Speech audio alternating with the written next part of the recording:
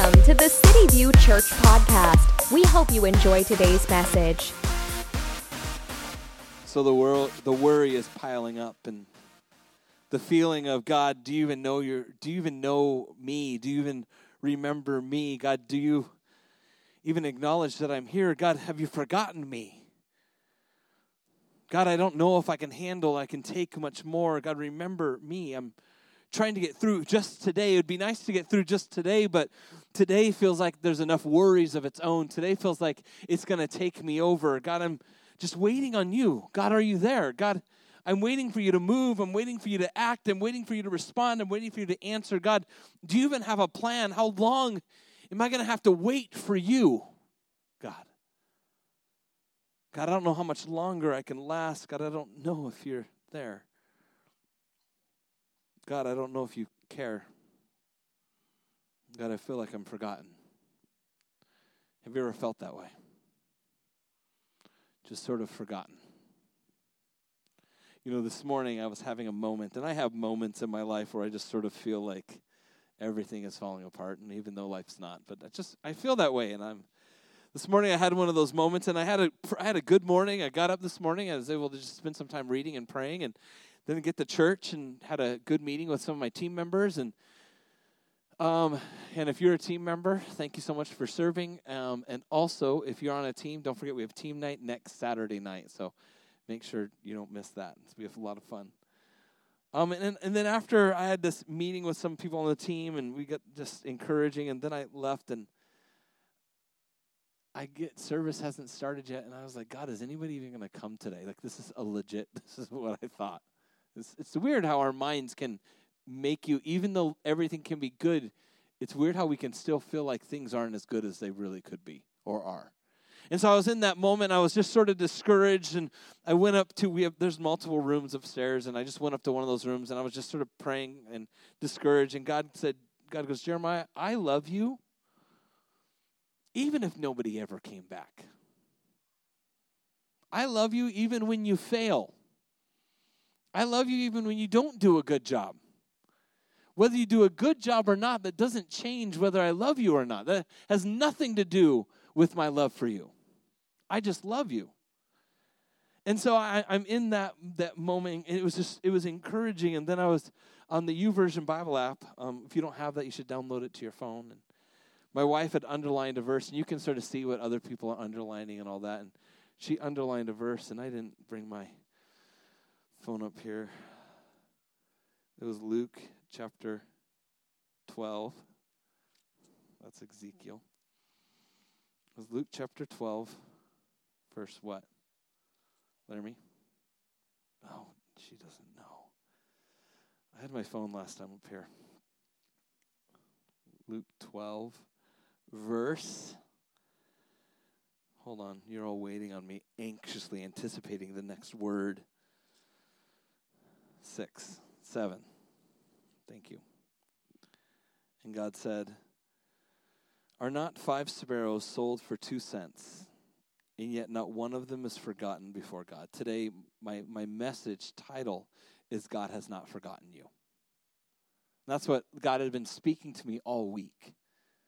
And then for that to be this morning and this moment I'm in, like, God, have you even it's just crazy how you can prepare a message and everything that God had been speaking to me all week, and then I come to Sunday morning and I'm sort of like, ugh. And God says in verse 6, and I'm not even reading in Luke today, and he says, even if there's 5 sparrows sold for 2 cents, I haven't forgotten one of them. In verse 7 it says, indeed the very hairs of your head are all numbered. For some of you, it doesn't take God very long.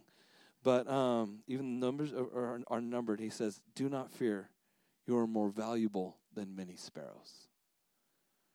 And it was just so encouraging that in that moment of just seeing a verse that my wife had underlined on the YouVersion Bible app, and then I'm reading it, and I'm like, thank you, God, that even I'm not forgotten. And even that's the whole direction of today's message of as we look at Acts chapter 6 of God doesn't forget, and he has a plan for your life.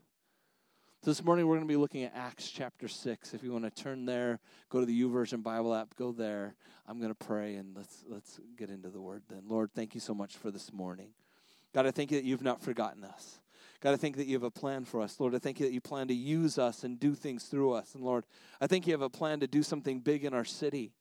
Lord, there's so many people that need you and need to know that you love them, God, and I pray that you would use us to do that.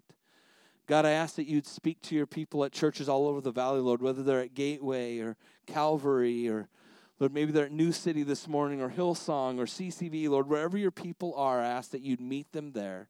Bring about revival in their lives. Lord, I ask that you'd meet us here at City View this morning in Jesus' name. And all God's people said, amen. So in Acts chapter, we're continuing a study. We're studying the book of Acts right now, and God is doing an amazing thing in this book of Acts. Jesus had just died before Acts chapter 1. He rose from the dead, and at the beginning of Acts chapter 1, Jesus goes up to heaven.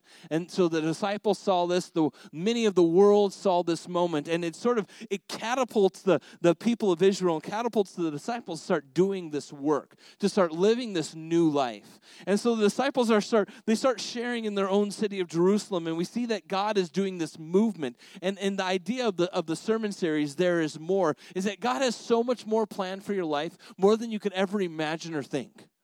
God wants to do something in and through you. So God's word is all about. It's all about how God has so much more planned. And as God is doing this movement, as God is doing these things, we get to Acts chapter 6. And in Acts chapter 6, we meet three different groups of people. We meet the disciples, who are probably stressed and stretched, overworked and tired. Have you ever been there?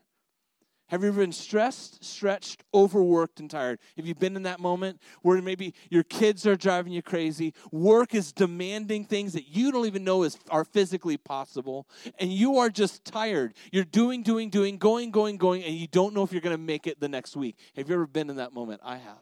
And then you have this other group called the 7 men. It's these 7 men that we're going to meet. And they feel forgotten. They feel like they've been doing all this work, but they feel like nobody notices what they do. They feel like nobody values their work. Nobody values how they're working. Nobody values their work ethic. Nobody values how hard they do things. They just sort of feel unappreciated and unwanted. That's sort of how they feel. Have you ever been there where nobody notices you? And then the third group that we see is this group called the Hellenistic Jewish, the widows. These women who their husbands had died at some point. And in that time, in this time of history, if you were a widow, you were in a really bad place because you had no way of providing for yourself. You couldn't just go get a job. You were in a bad situation, so you depended on other people, organizations, and in our case here, the church to provide for you. But each one of these groups, I'll bet in each one of them, they sort of felt like, God, do you even care? Do you know I'm here? The widows feel forgotten. The disciples feel so overworked. God, I can't do this much longer. And you have these 7 men who have been doing things faithfully for God, and they feel like nobody cares and nobody's going to give them anything to do. So that's what we're walking into. We're walking into this situation. There's some tension here. There's people who feel like nobody cares about them. The disciples feel like all they want is everybody wants to suck energy out of you. Sort of like people who have kids, or you're a teacher, and all they want is your time. They're like, teacher, teacher, teacher, mom, mom, mom, dad, dad, dad. Or you have those roommates, those people who they're just sucking every bit of life out of you. Anybody ever have those kind of people? That's the disciples. And you have the 7 men who are just like, hey, we want to help, but nobody's calling on them. That's the scenario. So there's this tension. But here's the thing. Even though they feel forgotten, God has not forgotten you. He has a plan for you. Just wait for it. That's the big thing I want you to get today. God has not forgotten you. He hasn't. He has a plan for you. Just wait for it and be patient. Okay? Acts chapter 6, verse 1. Now at this time, while the disciples were increasing in number, a complaint arose on part of the Hellenistic Jews against the native Hebrews because their widows were being overlooked in the daily serving of food. So the 12 summoned the congregation of the disciples and said, "It is not desirable for us to neglect the word of God in order to serve tables." Here's the problem. As I shared before, you have these widows that they're needing food, they're needing help. And the church is coming alongside and providing the help. But there is more people that need help than people that are willing to do the help. Isn't that almost any situation, especially at church? You know, you heard us talk about different opportunities where you can come alongside and help on be part of the team, whether it's with city kids or we need help on security or our safety team or hello team, all those things. There's always need. It hasn't changed since Acts. And it's amazing how it says there in verse 1, it says, and at this time there were many disciples. Disciples doesn't mean leaders. It just means people who are choosing to follow God. People who are saying, I want to know more about Jesus. I want to start following Jesus because not only did Jesus make their life better, but he was making them better at life. And so the disciples, they're seeing more people that want to follow him, but they're doing a poor job of raising up new leaders, of raising up people who can come alongside and help. They were failing in that.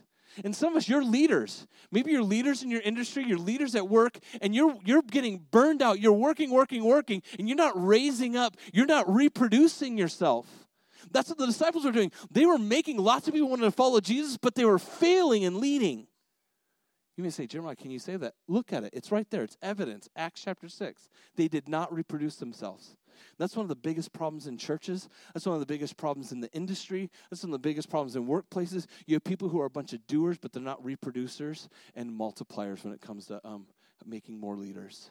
So we're going to sort of see, how do we solve this problem? We're going to see this here. There's an actual need. There's a group of widows who are not being cared for. They feel forgotten, ignored, and not important, like God and the leadership doesn't care about them. But none of those things were true. The disciples were being pulled in every direction and not able to do what they were called to do. They were neglecting sharing the gospel with serving food. You see, that God had put it on their hearts to share God's word and to teach people and help them grow in who they were. But they were also supposed to be multiplying. That's what Jesus did. If you look at Jesus' life, Jesus was always reproducing himself. He would take people alongside on journeys to help them teach. He sent them out in twos. And so 12 of them went out. And then he sent them out in 77. He sent out more. He was multiplying and reproducing himself. But the disciples, they stopped doing that at some point. You see, we can get stuck with this burden of doing, and never multiplying and reproducing. Can you imagine how the disciples felt? They saw the need and they were trying to do everything. If you try to do everything, you will do nothing well. If you try to do it all, you won't. As leaders, it's so key to be a good delegator and also to be able to reproduce yourself. It's easier to try to take on everything and then do nothing. You see, the disciples, they could have come up with this plan. They could have said, okay, Peter, you take January. Matthew, you take February. John, you take March. Bartholomew, you take April. And then just divided it so that they don't ever hand out any more of the work. All they've done is they just said, okay, you take on a little more work in January. You take on a little more. But does that solve the problem? No. It doesn't solve the problem. It keeps the problem exactly where it is. It's easy to try to take on everything and then do nothing in return. I think that is where we find them, the disciples, in this moment. Many times the reasons we don't hand things over is because we feel like we can do it better ourselves. Anybody ever do that? You don't get help. So the other day, my son wanted to help me build a bookshelf or a shelving unit. Our closet in our bedroom collapsed at like 11 at night one night. We're sleeping in bed, and all of a sudden all the shelves, clothes rack, everything falls. It freaked us out. And I woke up like, oh! I was ready to fight somebody. I was ready to take out the devil or whatever's in my house and kill him. Adrenaline is up. So I had to build a new closet. And my 6-year-old said, Daddy, can I help? Now, is he really able to help? Not really. Does he make the job last a whole lot longer? Yes. How many of you have ever been in that moment, but it's with a fellow adult? Okay? And they want to help. Hey, I want to learn this. And you're like, oh gosh, it'll take me twice as long to teach you. John Maxwell says this. He said, if someone can do something 80% as effective as you, delegate it to them. 80%. Now, it wouldn't be hard to find somebody who can do it 80% as good as you, right? 80%, that's almost as good as you. They may not clean as good as you. Maybe you're a clean kind of person. You love to have things clean. Maybe it's not exactly as you would clean things. I like things a very specific way. I do. I am picky about a whole lot of things. My mom packs my dad's bags when he goes on trips. My wife knows not to ever do that for me. Because I don't know what I might want to wear. I just do. I'm just picky. And so, but there's certain things. But here's the thing. Craig Groeschel says this. If someone can do it 50% as well, now that's a risk right there. 50% as well, but with momentum, meaning excitement, meaning they want to learn, meaning they want to do something. Have you ever met those people? That you see the potential, they have this momentum in them, they want to help, and you're like, but there's no way you're going to do it anywhere near as good as me, but there's this momentum in them. Craig Groeschel says, let them do it. Hand it over to them. You see, the disciples, they had a moment here, and now what were they needing people to do? Serve tables. Serve tables. Can you imagine if we did this in our life? If we said, okay, you can do it 50% as good as me. Can you imagine if we did this at work? The people you worked with, maybe you have a new guy on staff, or maybe there's a new lady, or there's a new person. You're like, you know what? I'm gonna train them. They're nowhere near where I am, but I can get them there. Can you imagine if we did this in the industry, if we did this in work? Can you imagine if we did this as parents with our kids? And this is something that God has convicted me on so many times, and I do it, but I don't always do it. But imagine if we did this as roommates. Imagine if we did this with people where we help people to get better at what they do. Can you imagine what would happen? But if you want to be successful, you have to have a plan for the time that you will have that opens up. Here's what's going to happen. The disciples, they're getting ready to open up all this time in their life by not serving tables anymore. But if you don't have a plan, you're going to fail. If you don't have a plan of what you're going to do with that time, then you know what? You've got a plan to fail then. So the disciples, they had a plan. It says in Acts chapter 6, verse 3 and 4, it says, therefore, brethren, select from among yourselves 7 men of good reputation, full of the Spirit and of wisdom, whom you may put in charge of this task. But we will devote ourselves to prayer and to the ministry of the word. You see, they knew exactly what kind of people. They knew what they were looking for. The disciples, they knew, okay, we've got to do something. We've got to have a plan. We need 7. We don't need 6. We don't need 5. We need 7 men. And these are the kind of men we need. We need men with good reputation, full of the Spirit, full of wisdom, and that are responsible. If you are a leader, you need to have a plan on what you're going to do. You need to have a plan on what kind of people you're going to raise up. You need to have a plan on what kind of people that you want to use. That's what you need. If you're a business manager, if you're a leader in any way, you've got to know what you need, or you're never going to get to where you want to go. The disciples knew, okay, if we want to be successful, we've got to have 7 men. We need 7. We need men of good reputation, full of the Spirit, wisdom, and responsible, all to serve tables. All to serve tables. And the disciples, they had a plan for their time. You see, if they didn't have a plan, they would fail and they would lose it all. And they said, here's what we're going to do with our time that opens up. We're going to spend more time in prayer. We're going to spend more time in study. And we're going to spend more time preaching. That's what we're going to do. You see, if you do not manage your time will manage you. You get that? If you do not manage your time will manage you. This is in every area of life. Those of you who are students, your kids in school, college, and you're doing classes or whatever you're doing, and then you have time where you can be free. You have time where you can go and you can have fun right now, but you know you have a paper due in 2 weeks. And you can make a choice. You know what? Okay, I'll just wait. I'll do it next week. Last weekend, my kids, they had an extra day off. It was a holiday on Monday. And so we said, hey, on Thursday, hey, you guys, you got to read 2 chapters from your book. Well, if I read it today, I'll forget. Okay. So guess what? They didn't read it Thursday. Friday, we say, hey, guys, don't forget, you have 2 chapters from the book. I don't want to do it today. I'll forget. Okay. Saturday comes along. Did they read it Saturday? No. Did they read it Sunday? No. Did they read it Monday with a happy face and joy in their life? No. We said, you guys got to read. Ah! It's like the world fell apart. But you see, they didn't plan their time wisely. There's plenty of time in their life in that week where they could have spent their time wisely, but they didn't. You see, if you do not manage your time will manage you. This is something that I've really been putting into practice in my life. Monday and Tuesday are my study days for my messages. Nobody can get a meeting with me on Monday and Tuesday. I've set apart those days, and those are set for only those days. And I spend my time doing that. You're like, it takes you that long?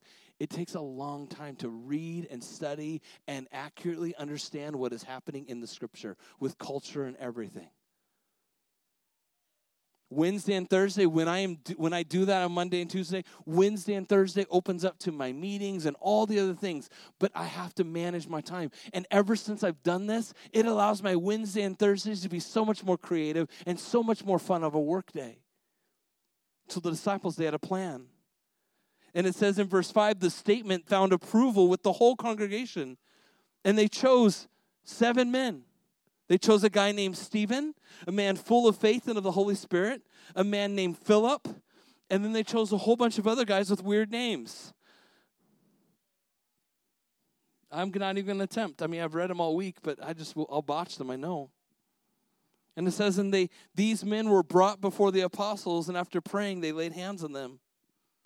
Can you imagine now what it was like for these 7 men? I wonder if they were just waiting for an opportunity. I wonder if they had thought that God had forgotten about them. Maybe they felt like they will never get a chance to do something on their own. They just wanted to be used by God to do something. Maybe they felt overlooked, underappreciated, undervalued, and forgotten. Have you ever felt this way? Maybe you're trying to make a sports team. You're on the team, and you feel like your coach never notices the one thing you do right. Have you ever felt like the only thing people notice are the one thing you do wrong? Have you ever felt that way at work? It's like the only thing your boss ever sees is when you make a mistake. And you're like, but you didn't see all the other good things I did. And they're like, oh, well, you messed up on this one. You're like, you're a jerk. I quit. Have you ever felt that way maybe as a spouse? Your husband or wife, you just feel like you could never win. Like they never notice you, they never value you, they never appreciate you, they never really show you that they love you. Sort of feel forgotten. Many times when this is how we feel, we allow that feeling to overtake and to consume us. And it makes us feel apathetic and numb. And I wonder if these 7 men, I wonder if they could have ever gotten that way. I wonder if there are moments where they're like, God, we have been serving you faithfully for so long. I keep asking Peter if I could help, but he never lets me help. I keep asking John, I could serve that table. John, I could help you, but they never want to help. Can you imagine what it was like for them? Can you put yourself in their shoes for a moment? And I wonder if there were other 7 men. I wonder if there's another guy. There's another guy named Bob. I wonder if Bob, maybe Philip wasn't one of the top 7. Philip maybe is the new guy, but maybe there was a guy named Bob. And Bob was one of those guys, and everybody's like, man, Bob is such a servant. But at some point, Bob got discouraged. And at some point, Bob gave up. And at some point, Bob said, you know what, I'm not even going to hang out anymore. I'm just going to leave. I wonder if there was a Bob, because how many times have we been that Bob? I feel like, I just can't. I'm not going to wait any longer. God, you've forgotten me. And we just give up. I don't know. I'm just assuming because I've seen Bobs or Phillips or people like that in our life, I've been that guy where I'm like, I'm just not going to wait. Or there's those people that, you play those games or you do those things. You're just like, maybe the next time it's going to work. Maybe the next time it's going to happen. Maybe the next time. Maybe somebody's going to know. You have those people who are pursuers, who they're not going to quit until they see it happen. That's these 7 men. Here's what set these 7 men apart. 3 things set these 7 men apart. Number 1, they were available. They didn't care what the job was. They just wanted to have an opportunity. They were available. They were prepared. They had good reputations. They spent time with God. They were full of the Spirit, and they were learners. They were prepared. Imagine if they were one person at church, they're like, hey, yeah, and then at work, they were lazy. Or maybe at church, you have that lady, she's super nice. Hey, how are you? Oh. Then as soon as you turn your back, she's like, Man, she's so nasty. I can't stand that girl. Man, why'd she even wear that today? It's not even cute. Looks terrible on her. Ugh.